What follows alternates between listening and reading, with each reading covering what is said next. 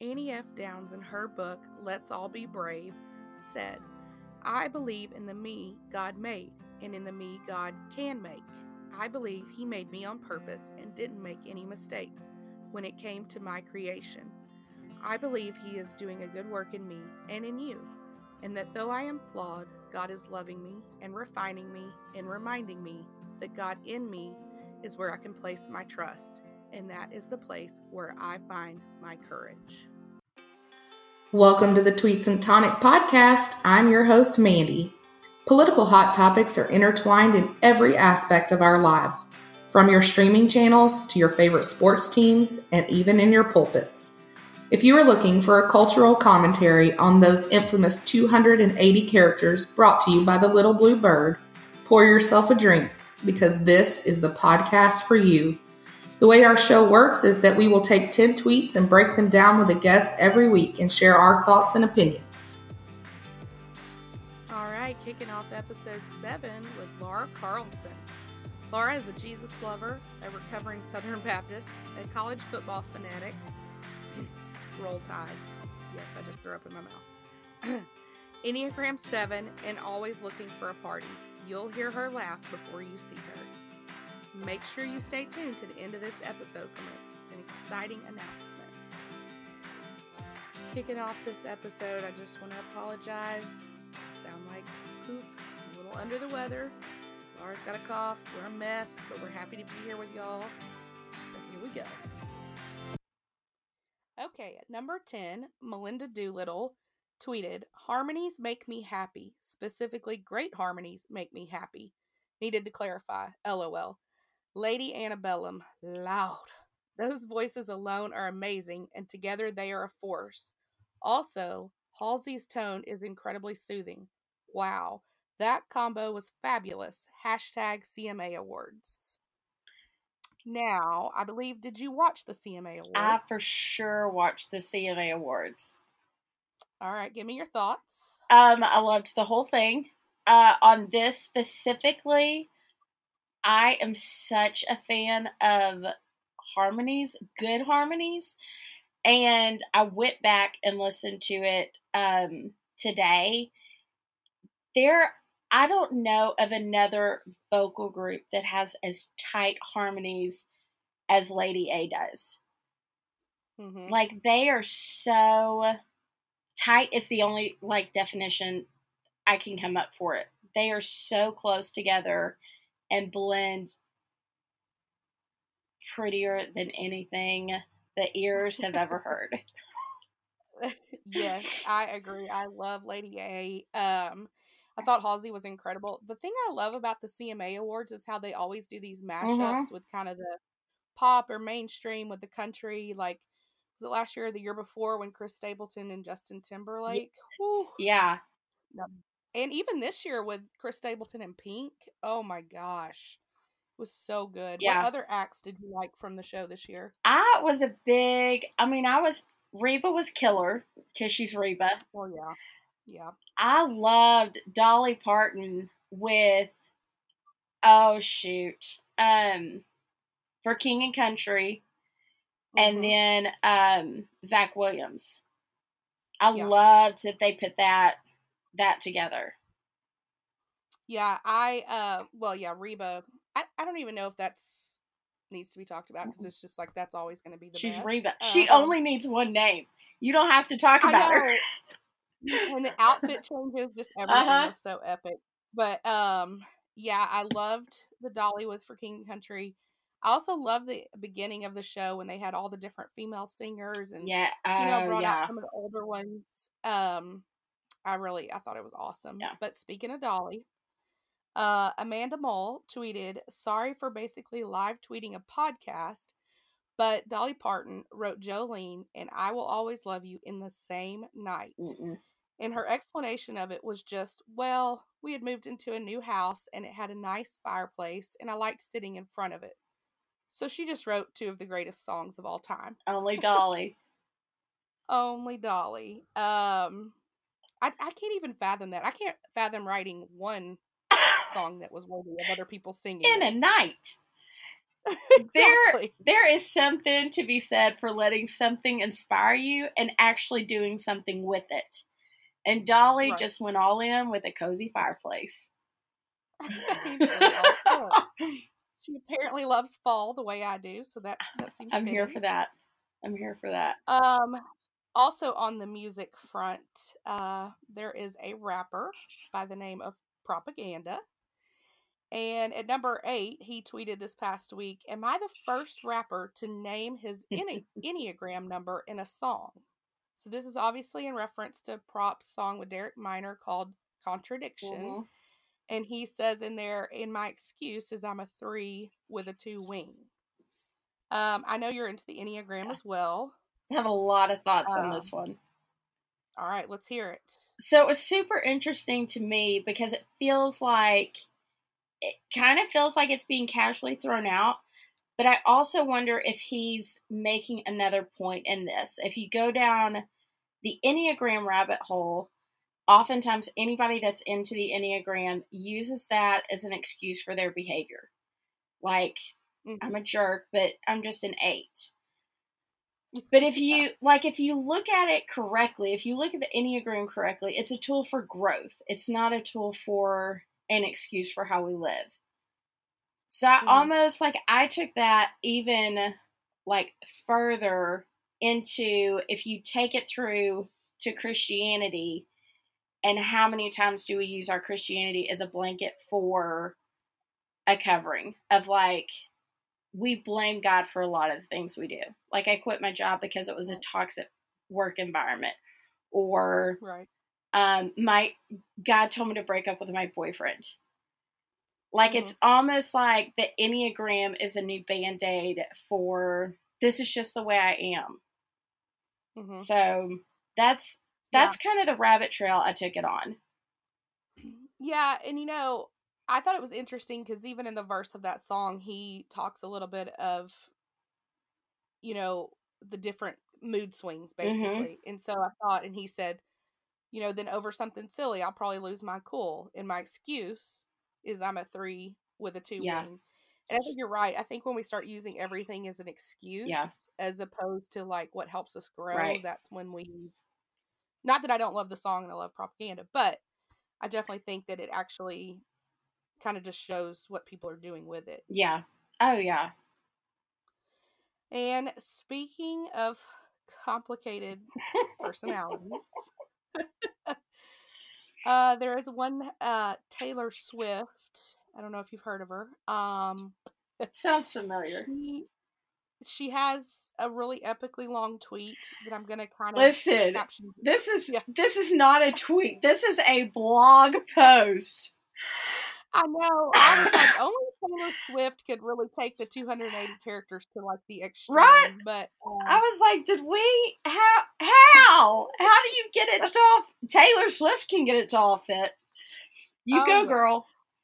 So I'm gonna kind of summarize parts and read parts Yeah. because, like I said, it's super long. But she said, "Guys, it's been announced recently that the American Music Awards will be honoring me with the Artist of the Decade award at this year's ceremony.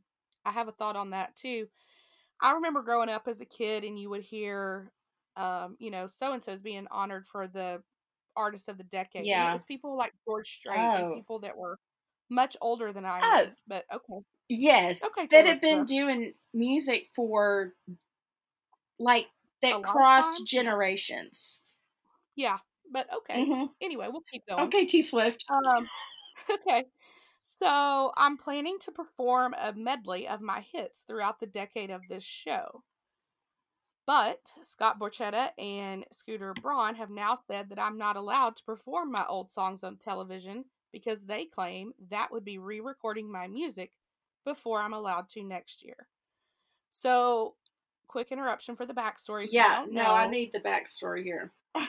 So, her group that owned all of her music, the Mm-hmm. Carlisle Group, sold basically their business to Scooter, who represents people like the Biebs. Okay.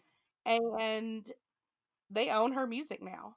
And she has a clause that she can re record it sometime next year, I think once 1 year has been up. And that's her plan, is to re-record all of her music because she wants to own all of her music. November of 2020 is what it says. Yeah, Insane. But anyway, so that's the backstory. We'll keep going here.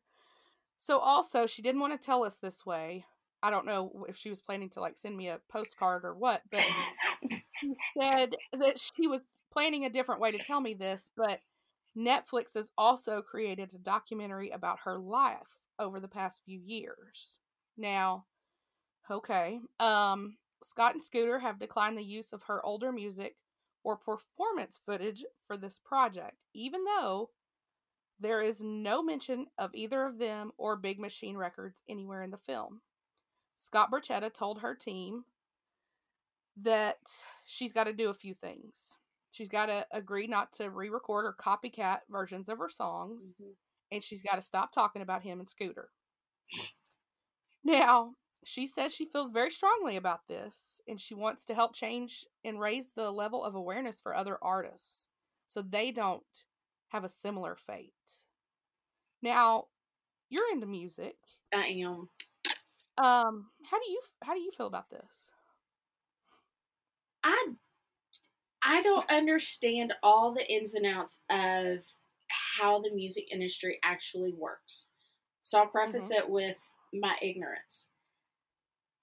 There is a part of me that if these two guys bought these people's music from this other management company, it sounds like,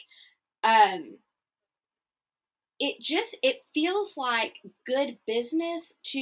Those are Taylor's songs. She did write those songs. I don't understand why they would keep her from recording them in any fashion.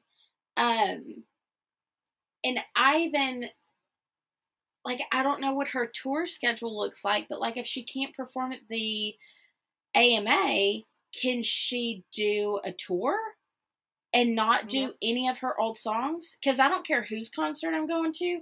I want to hear your old stuff. I don't want to hear what you just like dropped on your new album or whatnot. I want to hear the stuff I've been listening to for the last 5-10 years. Yep. So does this apply to her tour and doing any old song on any of her tour until November of next year? And I know, like, I feel like I'm really simplifying it, and I know that there's so many more layers to the music industry and to this even specific situation. But from my mindset, it just feels like good business practice to, why wouldn't you try and make accommodations? Why wouldn't you try and work together to make this a good relationship? Because this is Taylor Swift. Because she does have a great following. You don't want her bashing you to the rest of the music industry. Yeah. Well, and here's the thing. I get why Scooter and Scott kind of sound like the bad guys in this situation. Like they're holding her music hostage. Yeah. I can see that point of view. Now, I have seen some people trying to turn this into like a women's empowerment thing. I think that's a bit of a stretch. But Because I think it's an male, easy, female, yeah. yeah, I think that's trying to kind of build hype around this. But, one of the things I thought too, I get she's angry, and who wouldn't be? But I think she's also lashing out a bit about her own mistakes with the Carlisle group. They should have never owned her music. She always should have. Yeah. This is not a Scooter and Scott issue. This is a Taylor issue. Now, they're making a killing off of it, sure. But all along, she should have owned it. Yeah. And so I think now lashing out at them, and, she's trying to get everybody to side with her. And of course, Selena Gomez has, of course. Yeah. But, at the end of the day, this is business. And I don't know how this will play out, but knowing T Swift, she'll have like 14 records she wrote with kindergarten. And she'll just put all those out instead, and we'll be fine. But, Uh-huh. speaking of a little pop culture, We have some friends on a podcast named Jamie B. Golden and Knox McCoy. BFF And status. Jamie tweeted this week about something a little controversial. She tweeted, "The internet is full of hot takes on John Crist, but only Knox McCoy wrote one that combined Moana, Thomas Kincaid, and the Plantagenets." Now, couple things for the listeners. If you don't know John Crist, he's a comedian who recently has faced some, we'll go with backlash, about his personal behavior.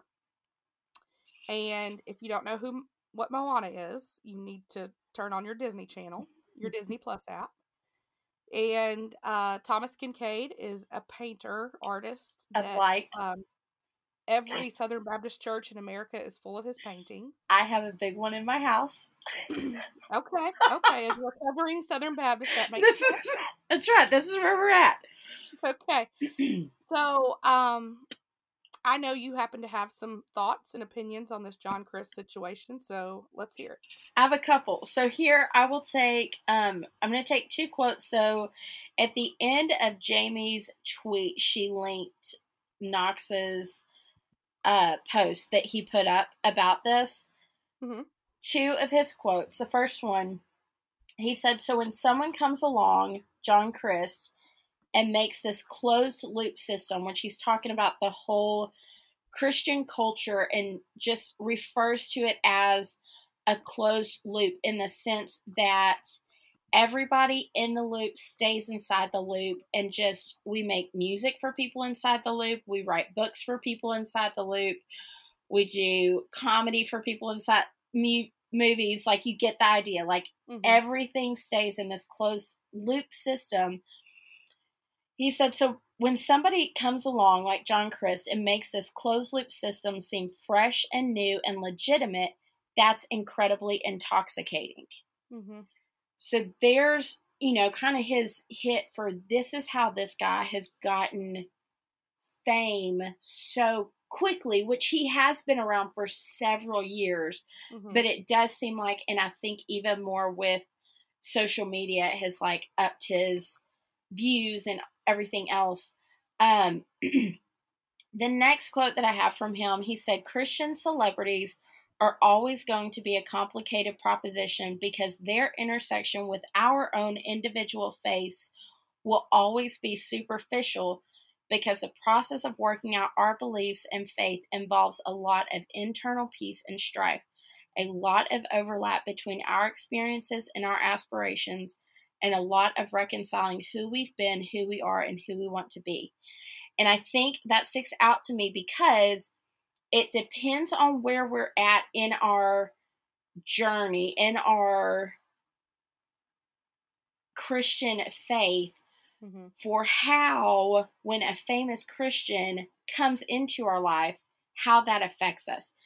Be it a John Crist, be it a pastor, be it an author, where we're at in our journey affects that.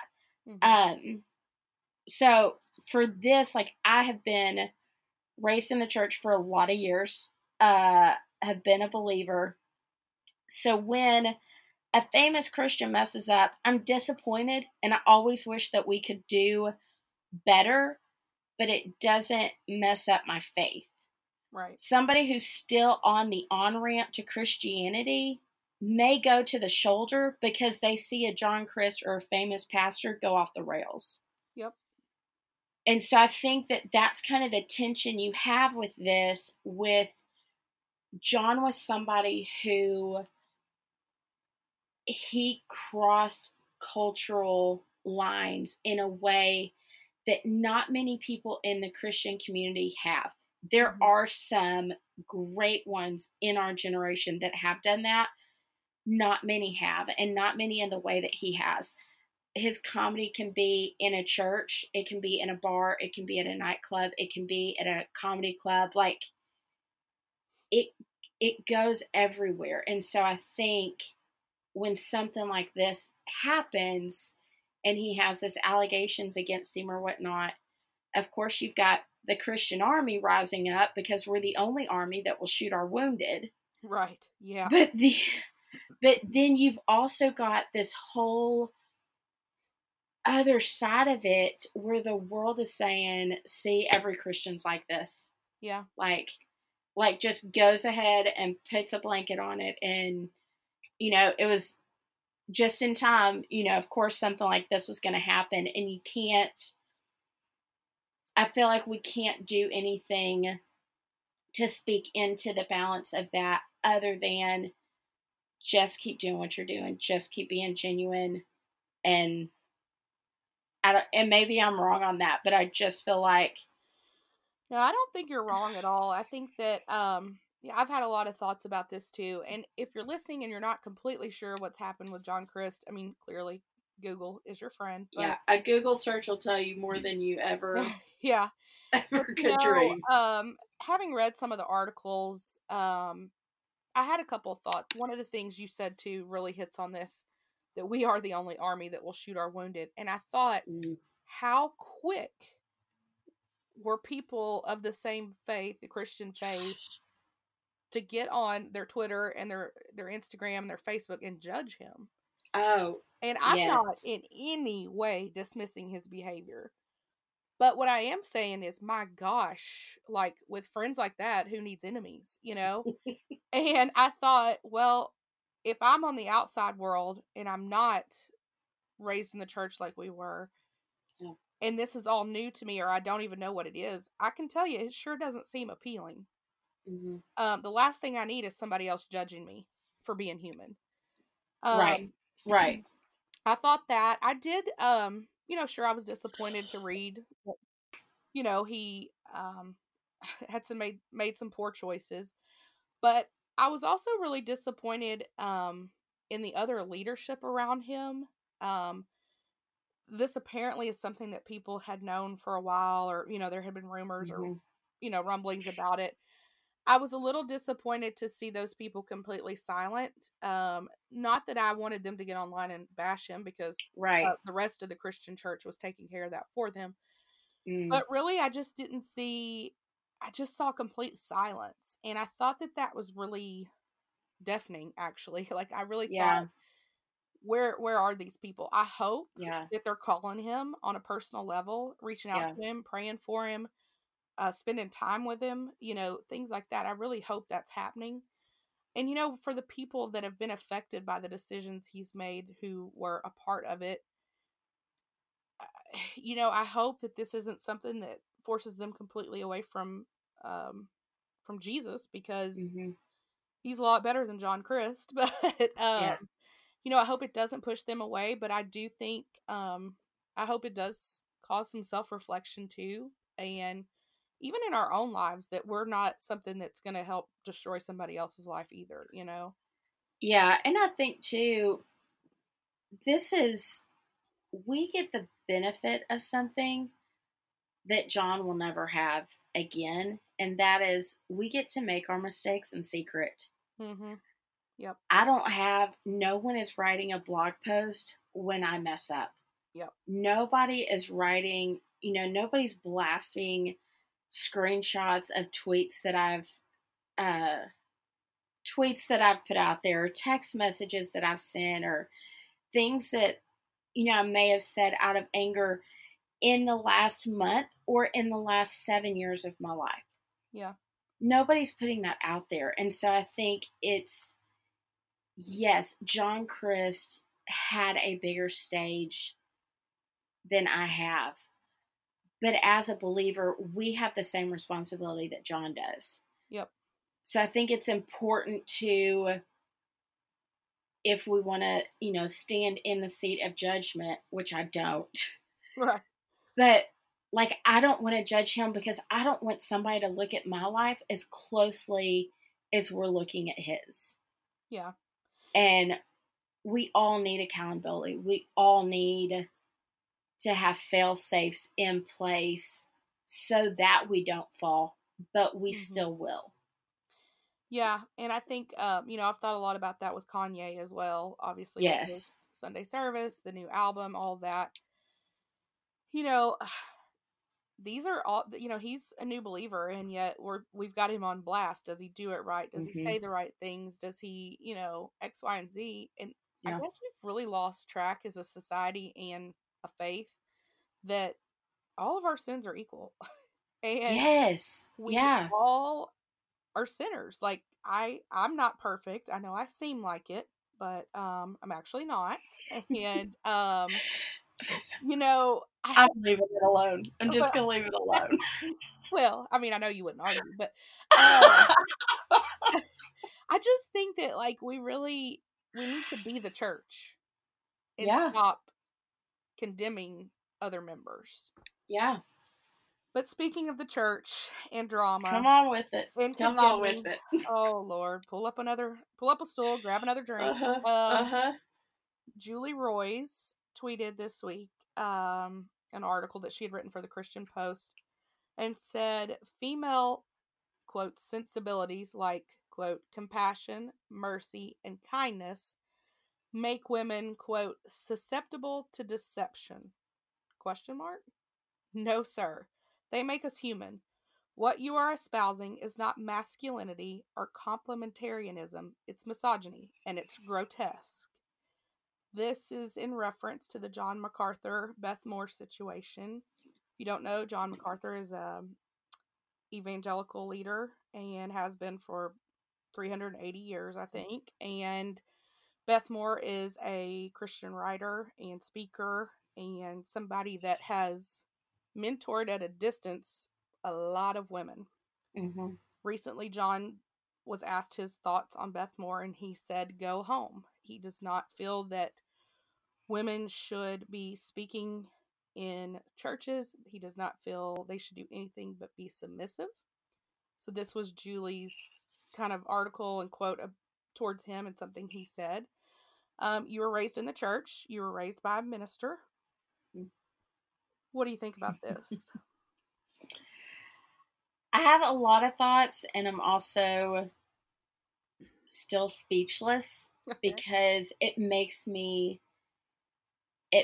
sad that I belong to a church culture where a man would be given the platform to say this about anyone but about a woman.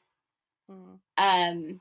And that's not for a women's rights movement. That is just, how can you be a Christian man and stand on a stage and say, for what Beth Moore, I truly believe she is doing what God has created her to do. And she is broken and imperfect and has not hidden that. And I don't think that a woman should have authority over man, and I believe the Bible is clear on that. But I do think that women have a place in leadership and have a place in church leadership. And I think in a culture where women still are fighting for the same rights and the same pay as men, that the church should be leading the charge in what this looks like. Mm-hmm. I feel like that's what Jesus did. Yeah. I feel like he gave a voice to women. He saw them. And that's not, I also don't want to bash the whole male Right. because of what John MacArthur said, because I don't want a man to pick a female and bash me because of what they said, whether Right. I agree with them or not. Yeah. So I want to be careful with that. I did just do a search on some commentaries and what they had to say about. So the specific scripture he pulled out was 1 Corinthians, or that he had said in his Sunday sermon, and then she quoted it in this article. But it was 1 Corinthians 14:34, and I thought I had it in front of me, but I don't. But it was basically that women are to be silent. Mm-hmm. Yeah. And if you have something to say, go to your husband, which is adorable if you don't have one. Yeah. So that's a nice law to abide by. I just in reading through the commentaries, the more I read, the more it was coming out that the women weren't allowed to ask questions in the church. And I could, like, any of my pastor friends that do listen to this can totally correct me. They weren't allowed to ask questions. If they had questions, that's what they were to take to their husband. If anyone that had a revelation, and the beginning of this chapter talked all about speaking in tongues and prophesying. And so it was, if anyone does have a revelation, if anyone does have a prophecy, that person is to speak up. Yeah. And it did not say only the man. It said if anyone has a prophecy, they are to share it with the church. And I feel like Beth Moore doesn't write a Bible study if she doesn't have a new revelation about what a certain chunk of scripture means.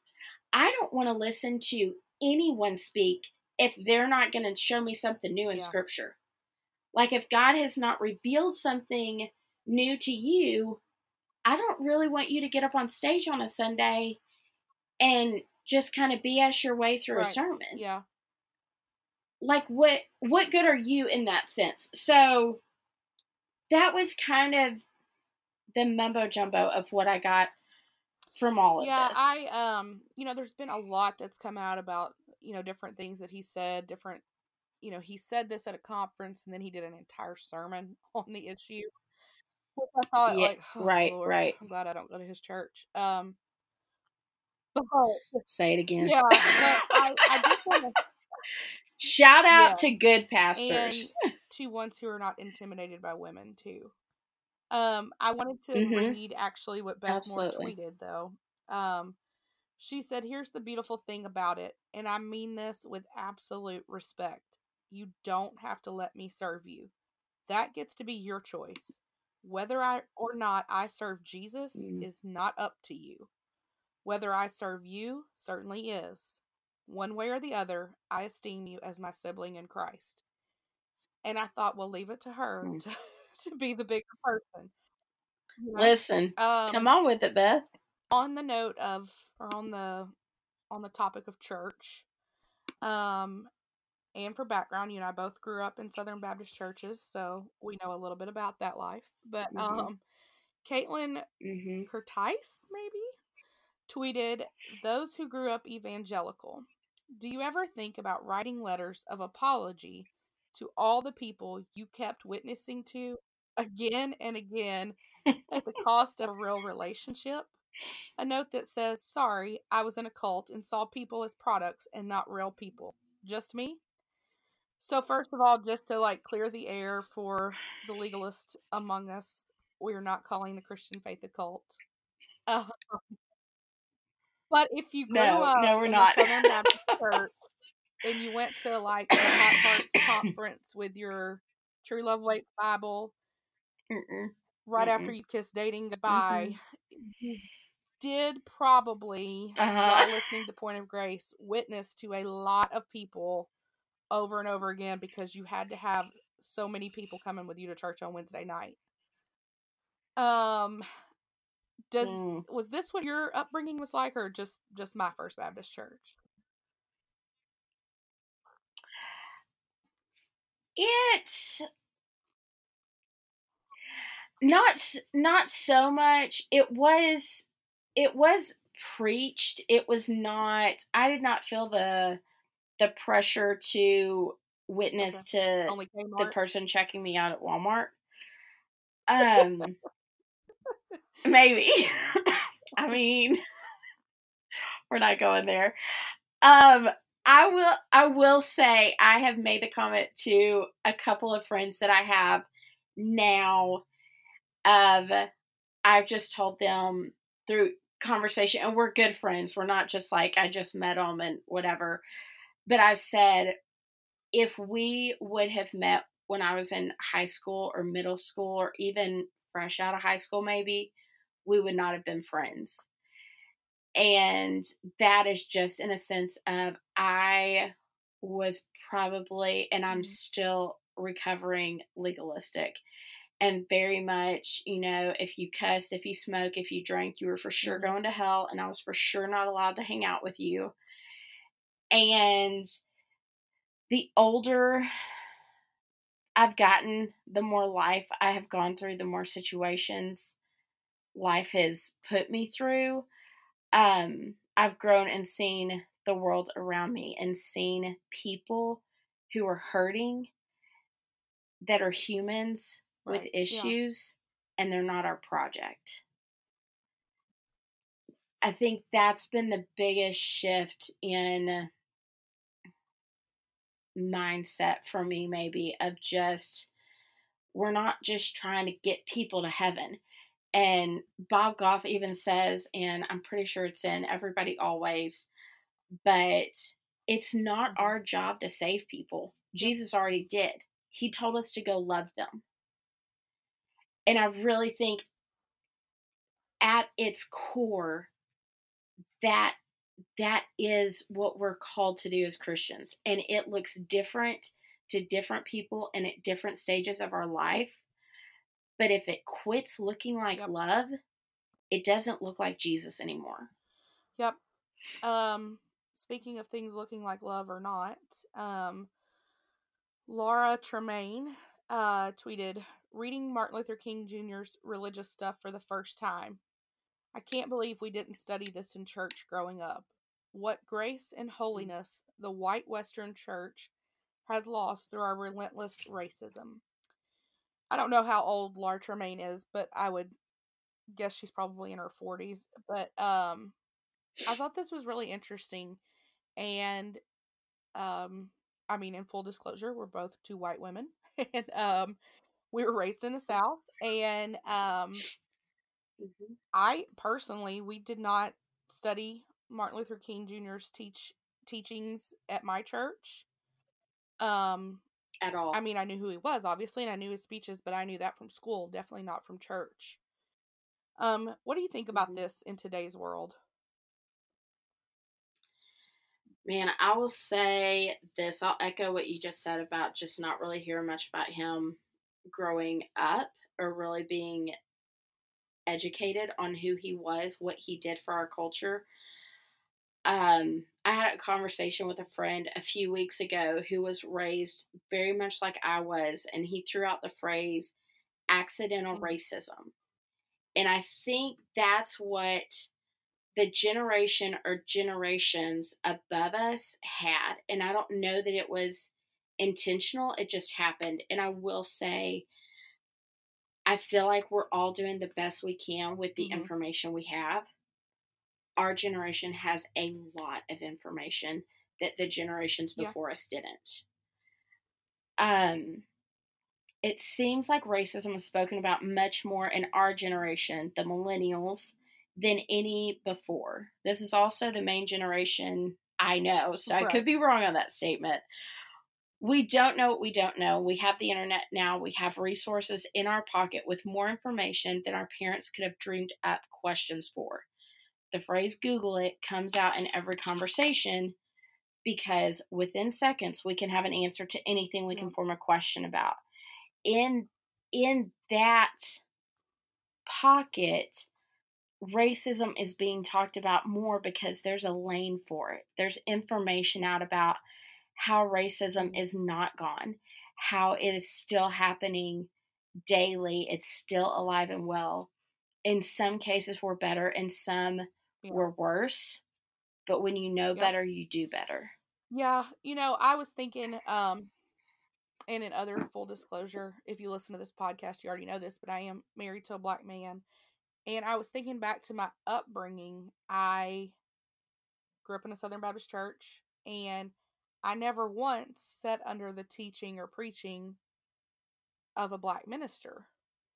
And I thought that was interesting Mm. thinking back to it now. I have, when we lived in Houston, we went to an amazing church called Ecclesia that has just phenomenal preachers of every shade and gender and just everything. But I have learned, the thing I've learned since being married to my husband is something that really bothers me about this, is that you hear a lot of times about white preachers or even white politicians, or they go pander to the black churches and they talk about how much they hate racism, but you don't see or hear them doing that in predominantly white churches. For the most part. Now listen, there are good people everywhere, but that's something I've noticed, is that and thought back to my upbringing, I don't remember ever talking about it in church. And it can be uncomfortable, obviously, for a white guy to get up and talk about racism seems a little off, but your heart shows through in what you're saying and your actions speak louder. And I just think that's interesting. And we can do so much better. We always can, Yeah.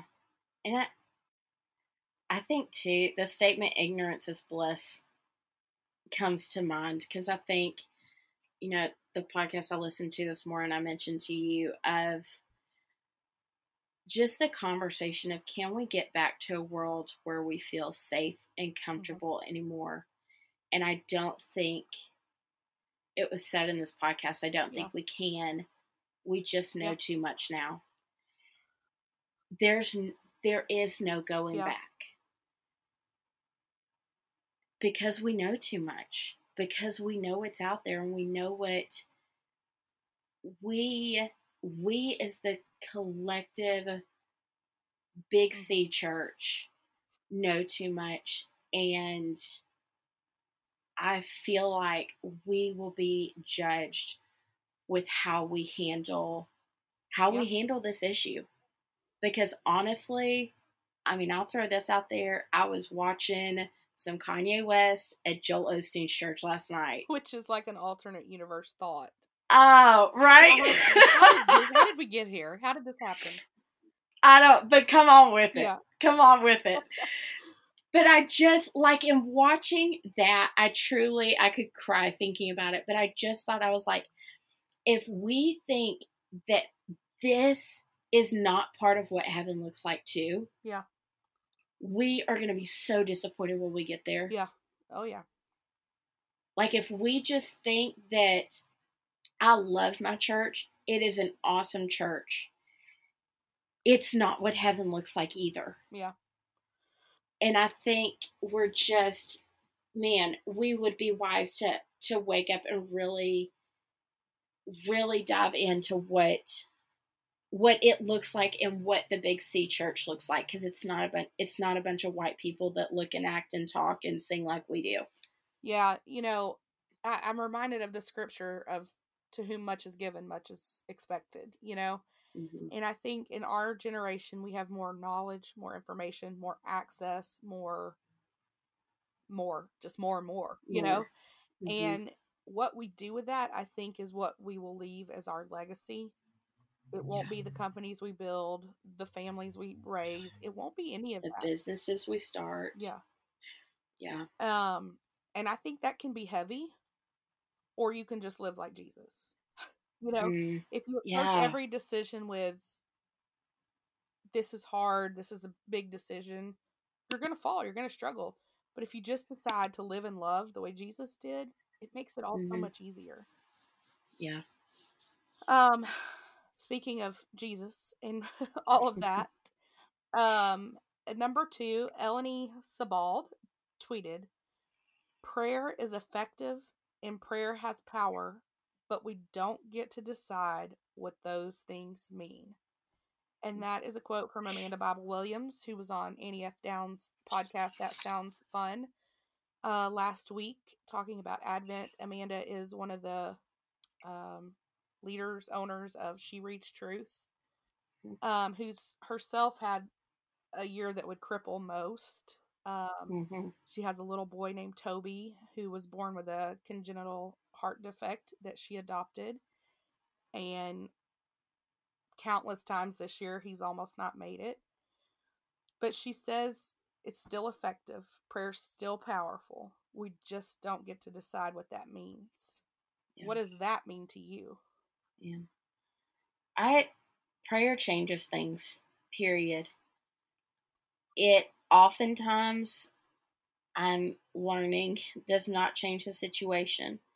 Sometimes it changes our hearts, sometimes it changes our prayer, sometimes it changes our perspective, but we also don't get to pick what it changes.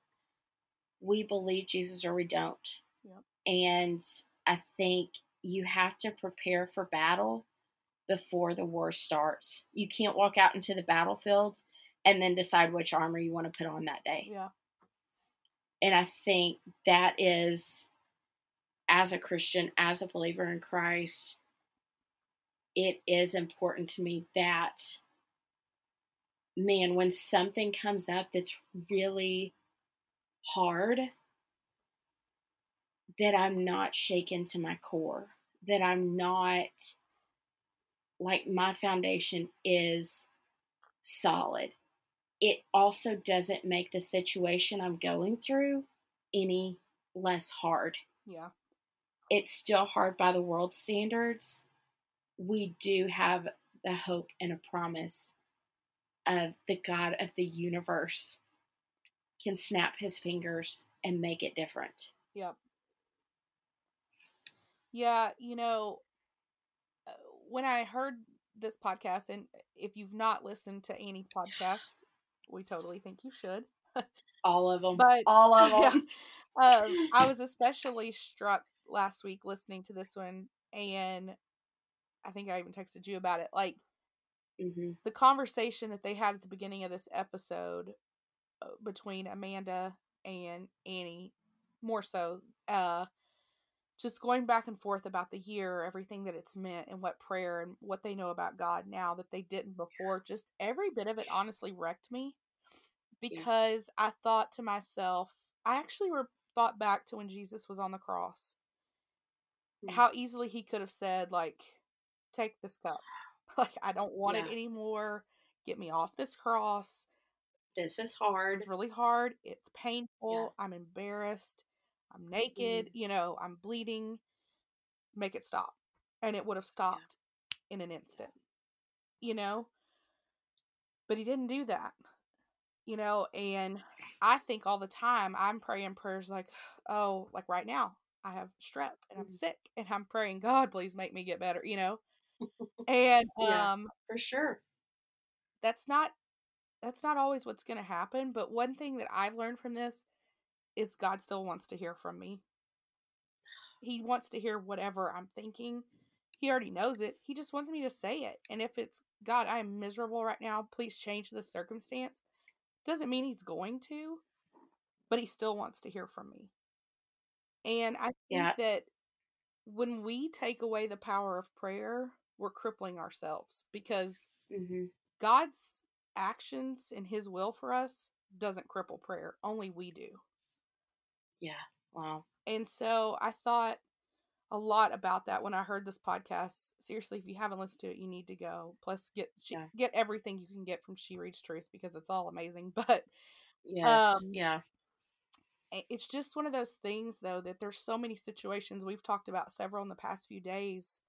Carlos Whitaker's daughter, Sohaila, Ava Love. There's so many people that are suffering today, but that doesn't mean we stop praying. No. And it's like it's our lifeline, and if we treat it as an obligation and not the lifeline, not the air that we really need to breathe, like, you're not going to get it. Well, and I think I had a friend who, she, for 2 summers, maybe more, but I know 2 for sure, she went and worked in an orphanage in Romania and was there like 6 to 8 weeks. Like, it wasn't just a cute 1-week mission trip. Right. And I will just remember her. I don't know if she told me this when she came back or if it was one of the times we actually talked while she was still over there. But it was just how every single situation they came up upon every day, they prayed first. And how many times here in America, I will ask 17 friends. I will Google it. I will go back and ask my sister and be like, are you sure this is what we think about that? Before I pray. Right. And I just like, I have it so backwards. And man, like when Jesus left this earth and sent us the Holy Spirit, he said it would be better for us. Yeah. And I absolutely believe our prayer is what taps into that. Our prayer is that is our acknowledgement of being the Holy Spirit is here and the Holy Spirit is our helper. Why am I not going to ask him? Yeah. Why am I going to keep it and just try and figure this thing out on my own when I'm failing time after time after time? Yeah. Well, speaking of the Christian faith and the Christian walk, we've talked about several situations, and our number one tweet today comes from Jeremy Cowart, which, if you don't know Jeremy, you need to follow him. He is opening something called the Purpose Hotel in Nashville, and we Yes. both are obsessed with their mission, and just everything Jeremy puts out is amazing. But anyway, he tweeted this week, "Hey Marsha," which is in reference to Marsha Blackburn, who is the female Republican senator from Tennessee. He said, "As a native Nashvilleian, Christian, former Republican, and lifelong Tennessean, I gotta speak up. Nearly everything Trump says and does is the literal opposite of the actions and instructions of Christ. Where is your integrity?" So the backstory on this, for those that are not like super into the politics stuff, is Marsha Blackburn tweeted, "A 3-year coordinated effort has been underway to remove at real Donald Trump from office. Jesus warned us, watch out for the lawyers." So this is obviously talking about the impeachment inquiry into President Trump. And Mm-hmm. Senator Blackburn is somebody who has been a staunch supporter of the president when there's been a lot of times she could have not been. And just as one quick point of reference, Jesus warned us, watch out for the lawyers, that Marsha tweeted.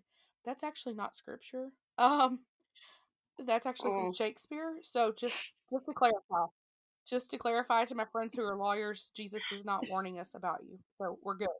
We're good. We appreciate your services. We're good. So that's kind of my first note. But you know, I think there's a lot of people who are asking these questions of political leaders and commentators, but honestly, even some ministers and preachers of the Christian faith.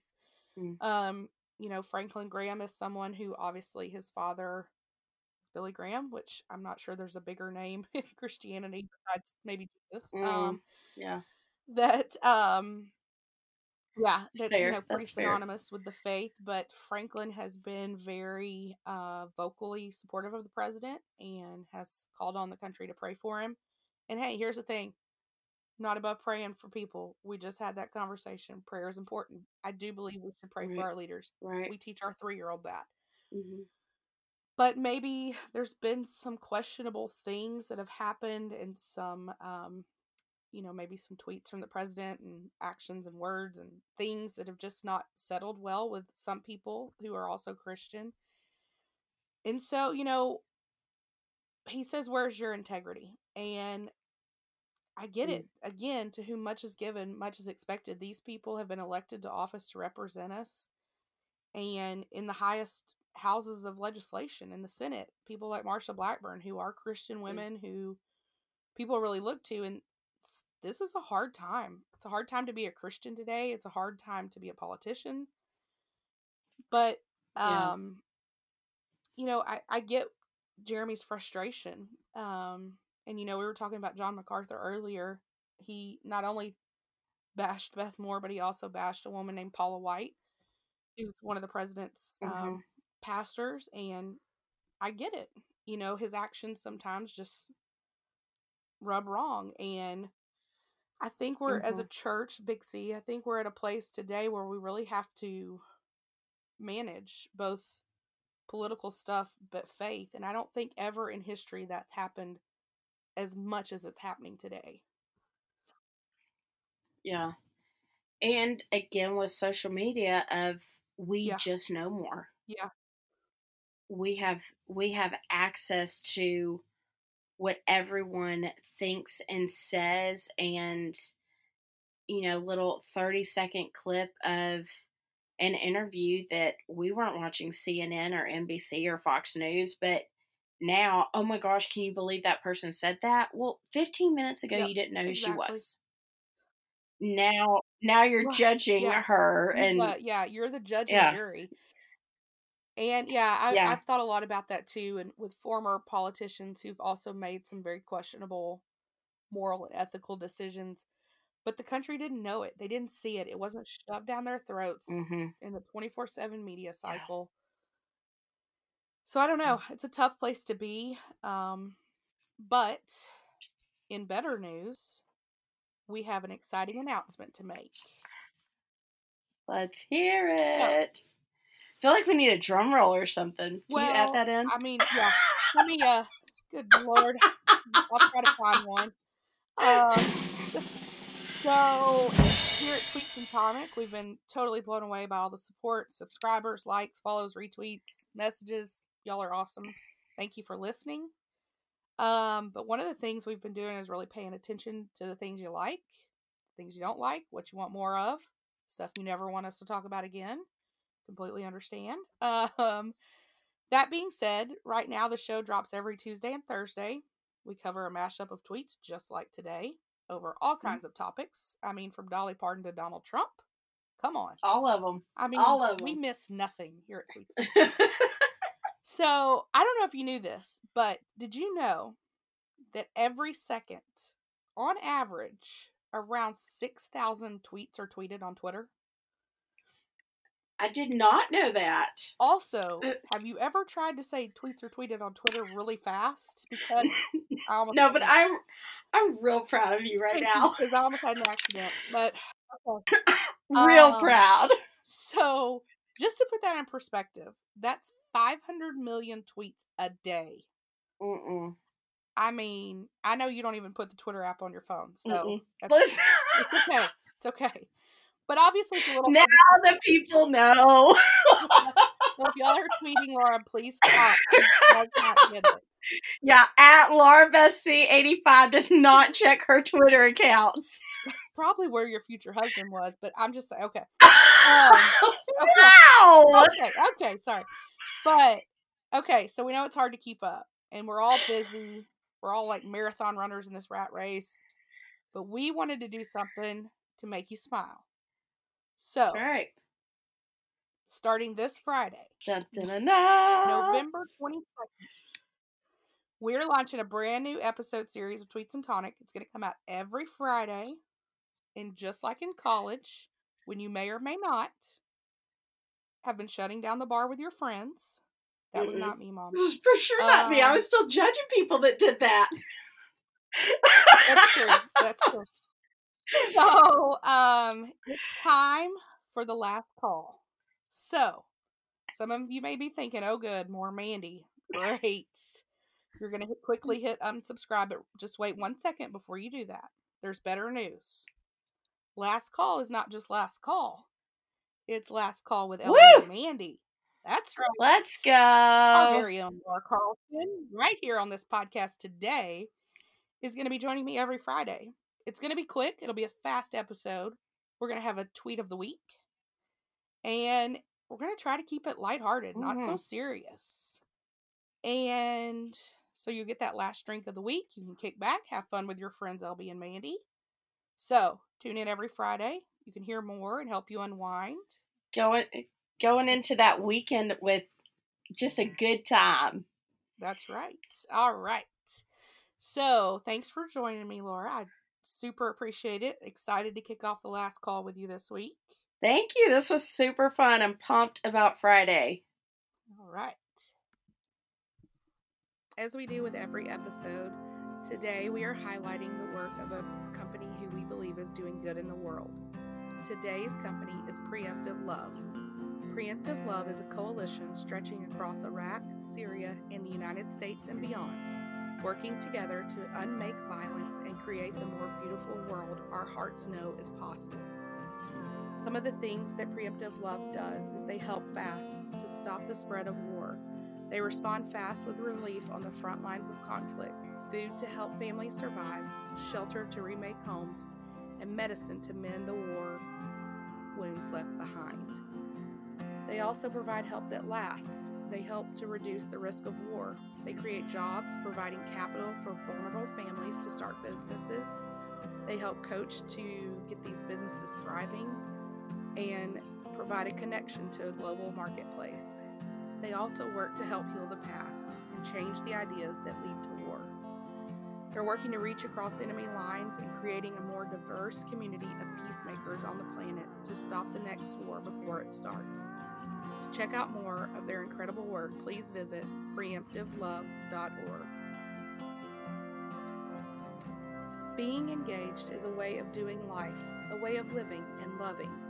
It's about going to extremes and expressing the bright hope that life offers us, a hope that makes us brave and expels darkness with light.